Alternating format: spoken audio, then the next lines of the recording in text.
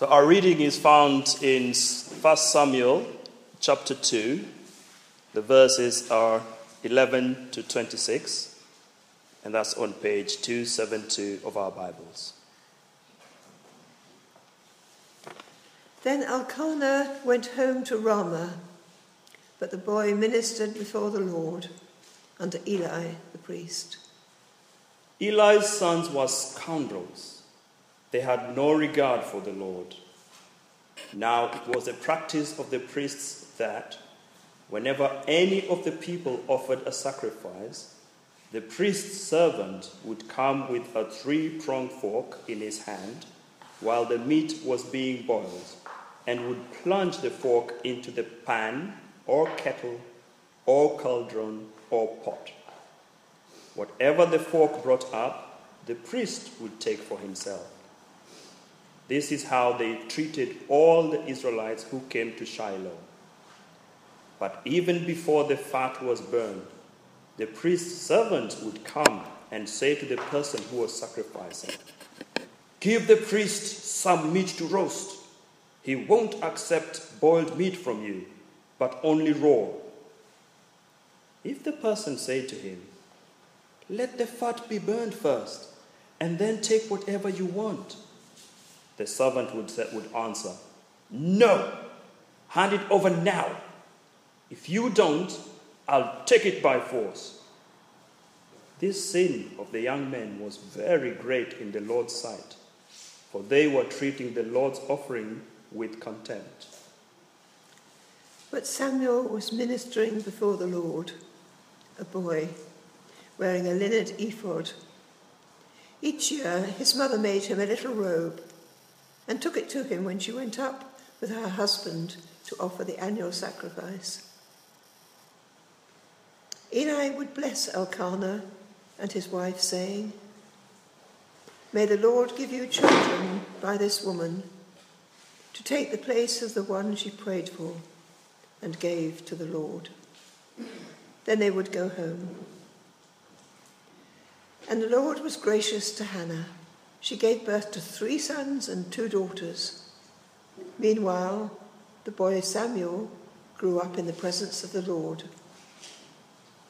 Now Eli was very old, heard about everything his sons were doing to all Israel, and how they slept with the women who served at the entrance to the tent of meeting. So he said to them, "Why do you do such things? I hear from all the people about these wicked deeds of yours. No, my sons, the report I hear spreading among the Lord's people is not good. If one person sins against another, God may mediate for the offender. But if anyone sins against the Lord, who will intercede for them?" His sons, however, did not listen to their father's rebuke, for it was the Lord's will to put them to death. And the boy Samuel continued to grow in stature and in favor with the Lord and with the people. Please keep your Bibles open.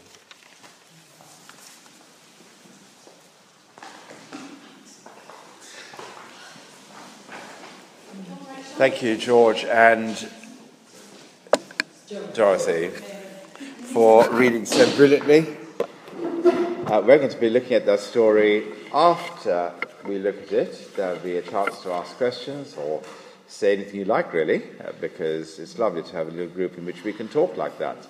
And while we're doing that, then Debbie and the children will be learning the same passage, and they'll come and tell us what they've learnt after we've finished. So let's start by asking a simple question. What kind of scandal involving church leaders would shock you? Now, you might be bomb-proof by now. You've read too many headlines to be shocked anymore. But what would you say to the man in Rothwell Road who spoke to us and said how his priest in his church had run away with someone in the congregation and all the congregation's money? And as a result, that man said he was never going to trust God again. He was shocked. But tonight's bit of the Bible is going to help us as we think through conversations like that on our doorsteps, but I'm hoping it'll help us even more, because we tend to see the headlines even more regularly than the man on the street. And yet I want us at the end to finish up with more confidence in God than we did at the start. So we're going to look at three things today. The first thing is how to be genuinely shocked. It is an important thing that we are shocked when there are bad leaders. The second thing we're going to learn is that God always provides a good leader. And we'll look at that as well. But then thirdly, we're going to see how God is really right to judge those who lead his people badly. We'll see those things in turn. First, the shock of bad church leaders. Because honestly, we are meant to be shocked when we read a bit like this in the Bible. After all, look at verse 12. It's a shocking thing with shocking words. Eli's sons were scoundrels. Don't get language like that normally in the Bible. And the fact is that it's two clergymen that are scoundrels.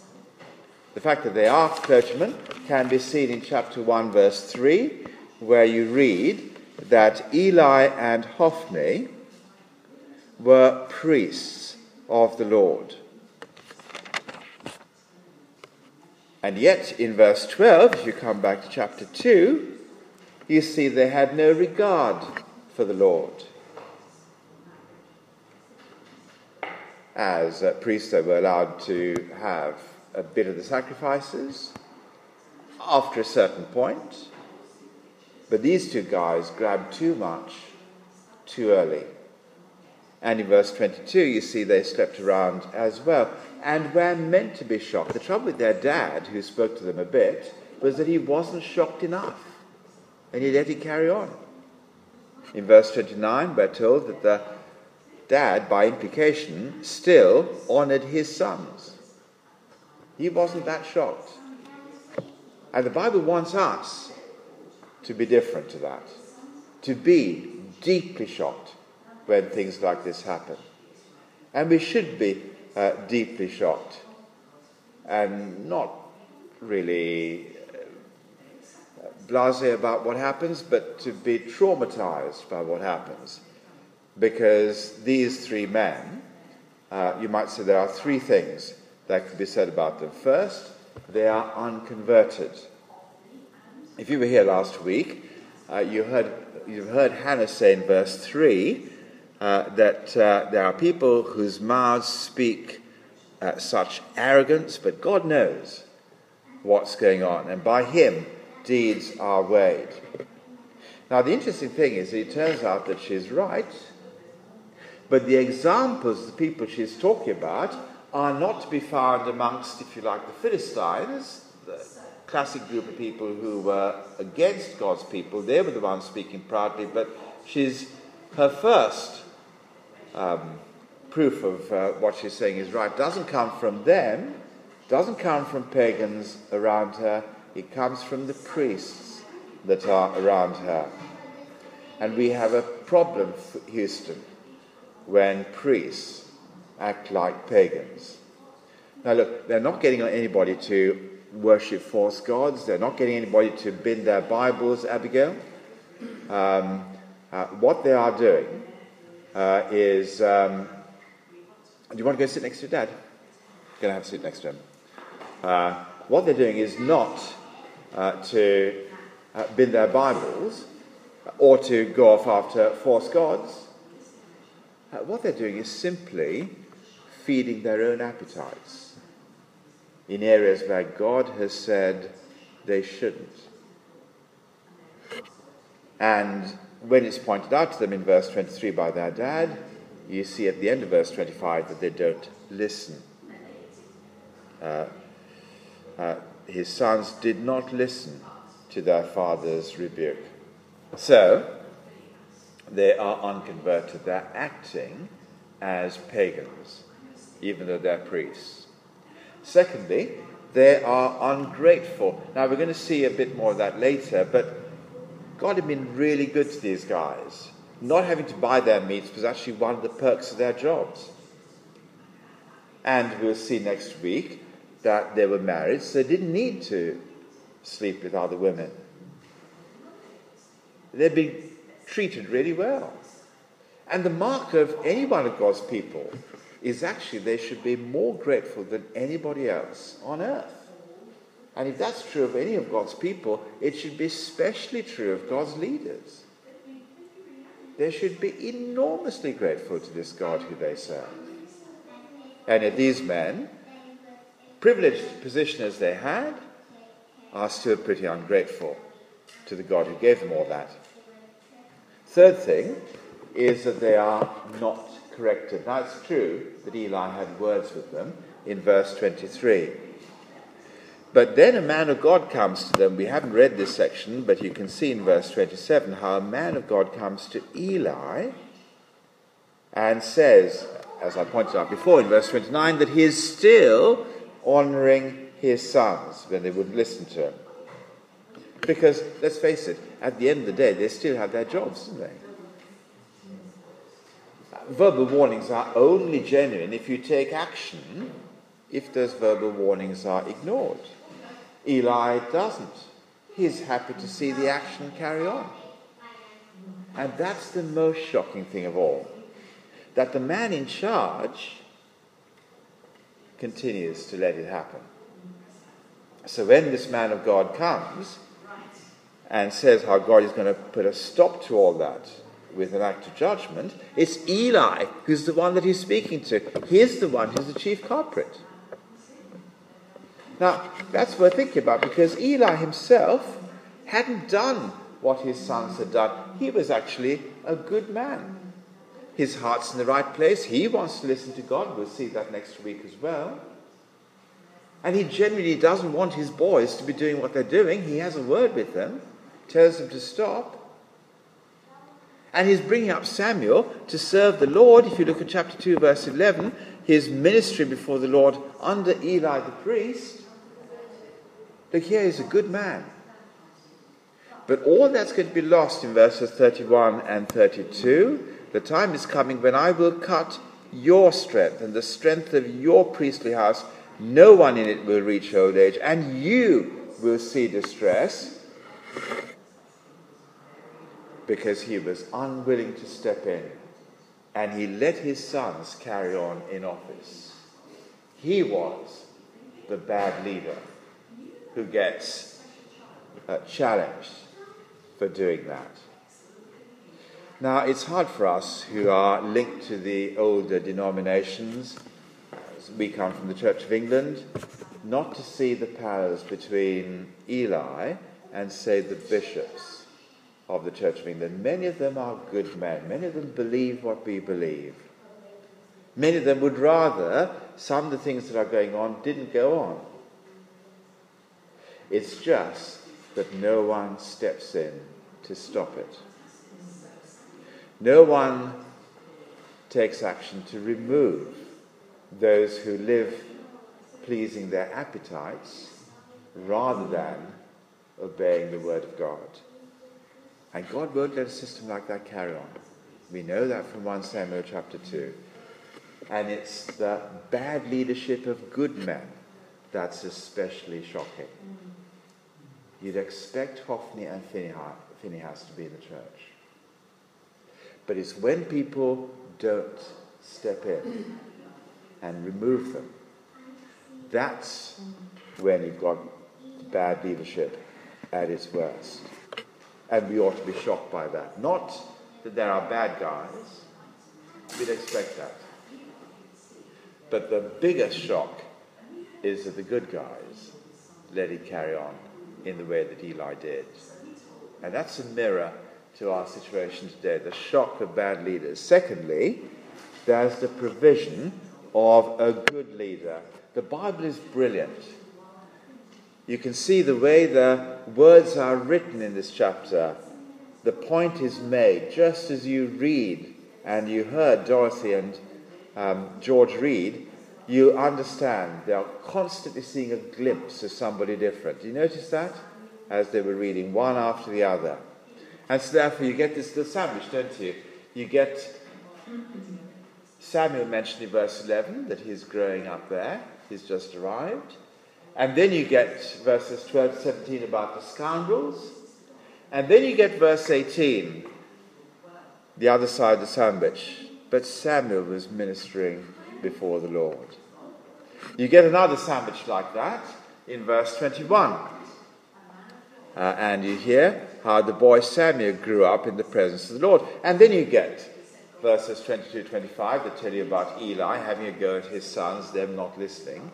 And then you get verse 26, and the boy Samuel continued to grow in stature, in favor with the Lord and all people. Can you see how the Bible itself is saying, look, there is someone else on the scene. And in between the bad leadership, you've got the bit of the Bible whispering to you all the time, don't forget Samuel. Don't forget Samuel. Samuel's here. And you get that coming through all the time. And it is amazing to have confidence in a God who has somebody in place even before the problem reaches its peak. So if you go back right to the start of the Bible, you will find that God has a leader called Moses.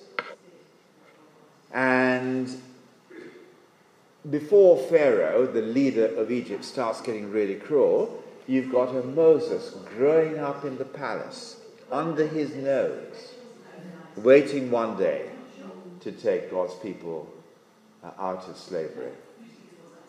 And you see that also in the time of Jesus, where there are bad teachers all along, and yet constantly, if you look at the Gospels, you will hear about the person who is different and is there all the time. And you might say, how does that work out today? But actually, in a way, you see that today in our own situation. Last Monday, a number of us were at Joe Edwards' special little service of welcome in Dagenham Parish Church. Now, it is interesting, isn't it? Even before that vacancy came on the market for him to do that job, Joe was being trained and equipped and made ready for that particular slot at this particular time. God has his leaders. I suppose you could almost stretch that and say it applies to marriage as well. Before you realized you needed a husband or a wife, they're growing up somewhere else in the world, in my case, was somebody that would ultimately fill that need. But that might be going towards the flippant end of the story. What we're really talking is about church leadership, and actually any kind of leadership. Wherever you find it is bad and it is rotten, like you do in this chapter, it is worth remembering and letting the Bible keep whispering to you, don't forget Jesus. Don't forget Jesus. The future is going to be his. These men that you read about that are filling the screen now, they won't be filling the screen much beyond chapter 4. And they're going to be gone very soon. The person who we're reading about in every other little verse, he's going to be the man who gives the name to this book. Remember, Samuel, because he is a little foretaste of Jesus, the answer ultimately to bad leadership in the church. And then thirdly, we want to look at the rightness of God's judgment. Now, it is really scary to read about how God judges people, because it's always got to do with death. And the amazing thing about this particular ending is that it's going to be death on the same day. In other words, there is going to be a day of judgment, and both these men in verse 24 are going to die on the same day. And we know already at the end of verse 25 that it was God's will to put them to death. That is going to be judgment. And you might want to say, hold on a minute. I thought the God of the Bible was a God of love. This is a God who deals out death. How can that be loving? Well, it's good to see what the Bible tells about the God of love in this passage. It tells us, when you look closely, that God has acted in love in verses 27 and verse 28. Look at them closely. The first thing you find out about the God of love in verse 27 is that he revealed himself to Eli and to his family. Now, the only way you reveal yourself to people is because you want to draw them into a relationship with yourself. That's the reason why we go out of the doors. We reveal ourselves to people because we want to draw them into a relationship. God, when he reveals, wants to draw someone to him. What an amazingly kind and gracious thing for God to do. And then in verse 28, God chose. God reveals, God chose in verse 28 that family for special privilege to help others to relate to God rightly. Not only does God draw them into a relationship with himself, but he then gives them the great privilege of drawing other people to help come into relationship with himself. God has given them that too. And then lastly, in verse 28, he also gave them the food that they needed. Also in verse 28. So there's going to be no anxiety about food. Other people in the country, they will have to work hard for it. But these guys had all the food offerings presented by the Israelites. God had given them everything they needed to live on. Now here's our danger when God is kind. And it's a danger because God is kind. The danger is this, that we understand that God is love, and then we push the boundaries. And what happens is we push the boundaries by thinking that God will always forgive us.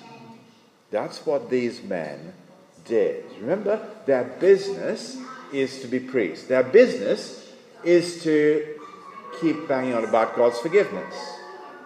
Because what a priest did was to teach that an animal would pay for the things that you've done in order that you would be forgiven.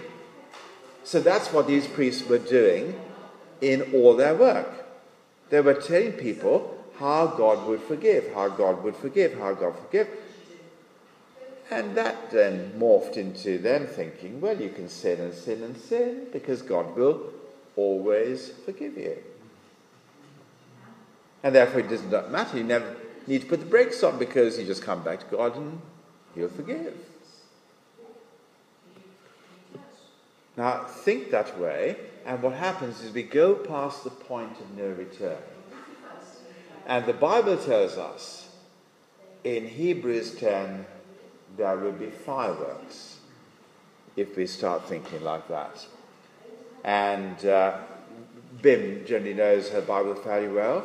Bim, what does Hebrews chapter 10 verses 26 and 27 say? Perhaps if you could screw your memory and maybe screw your eyes, you might be able to read it out. If we deliberately keep on sinning after we have received the knowledge of the truth, no sacrifice for sins is left, but only the fearful expectation of judgment and of raging fire that will consume the enemies of God. That's very good. See, I looked at the thing and I just saw Hebrews 10 verses 26 and 27, but you've obviously seen more there than I have. It's just amazing, isn't it, that if we go beyond a certain point, then in the end there remains nothing but judgment for the person who thinks God will always forgive. That's why verse 25 tells us that these guys have passed that certain point And therefore, they weren't going to be given further opportunity. It was God's will to put them to death. The Bible sometimes calls that predestination.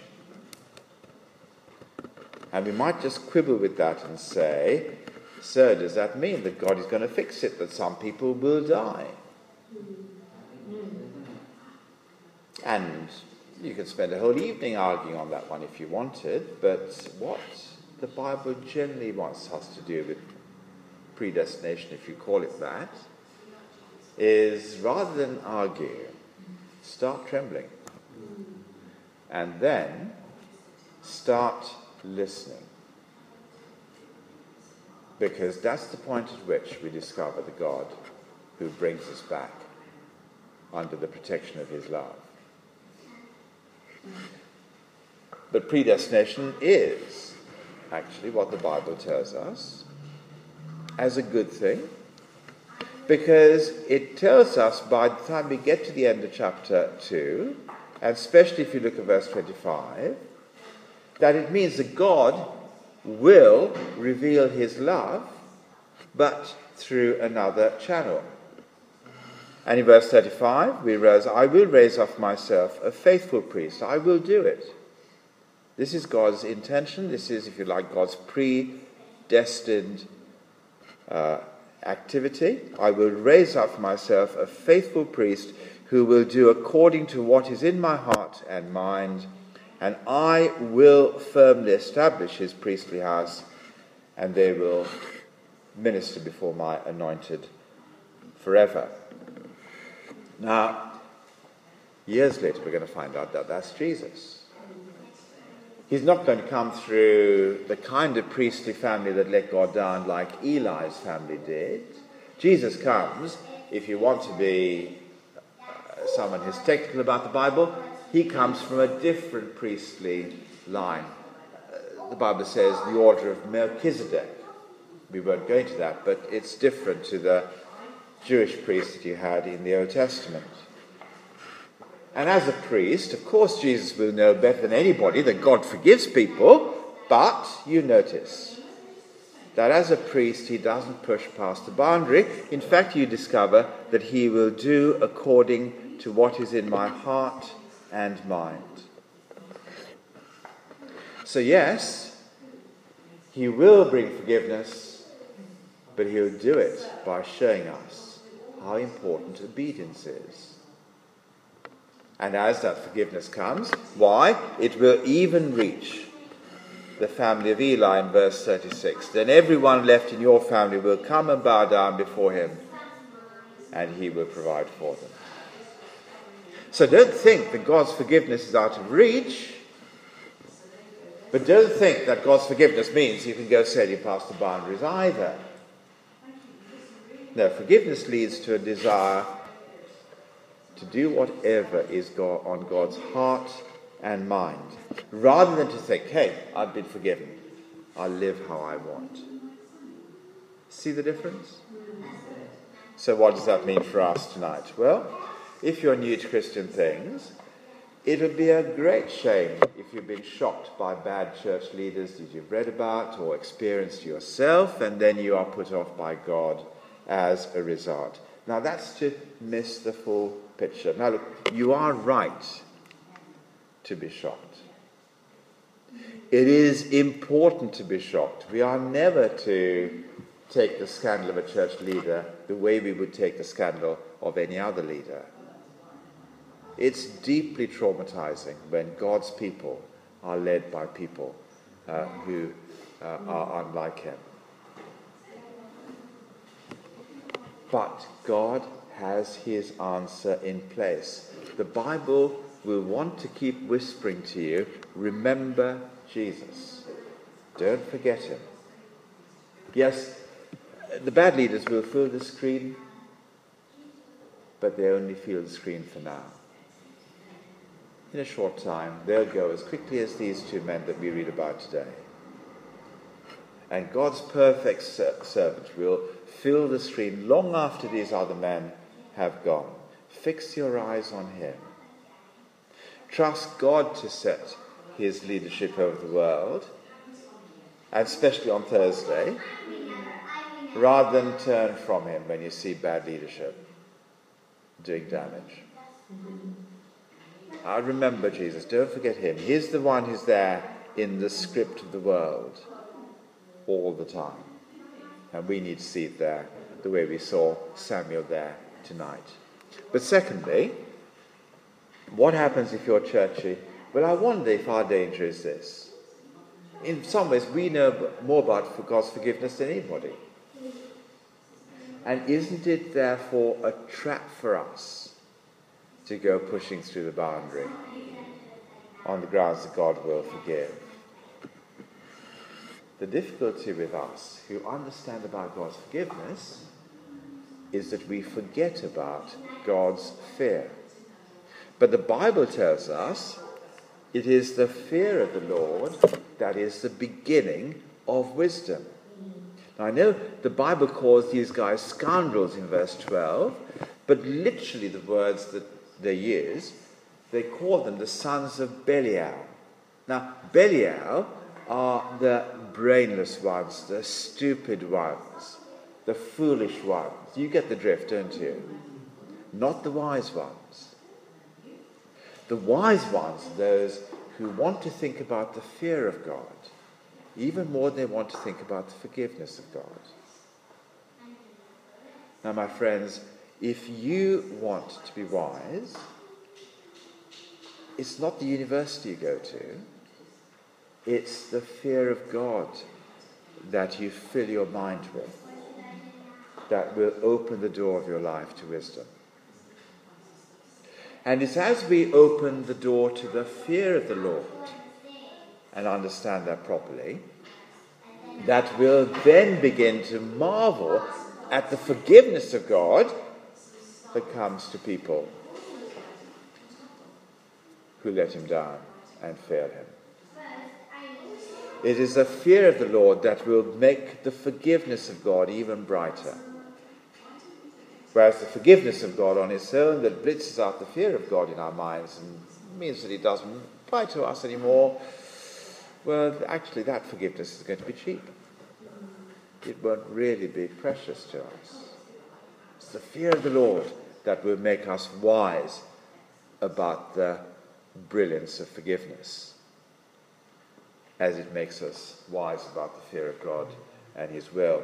But then what if you are a Christian who struggles with times that maybe church leaders have got it wrong in the past and have hurt you? My friend, there is not one person in this room who wouldn't have been affected that way. And the sad truth is that I'm probably the church leader that's probably hurt you more than any other church leader. That's the truth of it. And it's horrible, isn't it? I find myself caught in the spotlight when you see how in verse 16 these men bullied God's people. And I think that's a horrible thing. And I think I would have to plead guilty if I look back on some conversations I've had. But there might be other areas where you've been hurt as well. I want this chapter to restore your confidence in God. And I want you to put your scars, if I could put it like that, in his healing hands, knowing that whenever that happens, God doesn't see and pretend he hasn't seen. He will act. He will bring those leaders to account. He will actually tell the leaders, you got that badly wrong. Perhaps in his goodness he'll give us opportunity to apologize and to even make restitution if we need to. But understand that God's flock is precious to him. And when his leaders, his shepherds, act against the flock, then one day he is going to act in judgment against them. And it is one day.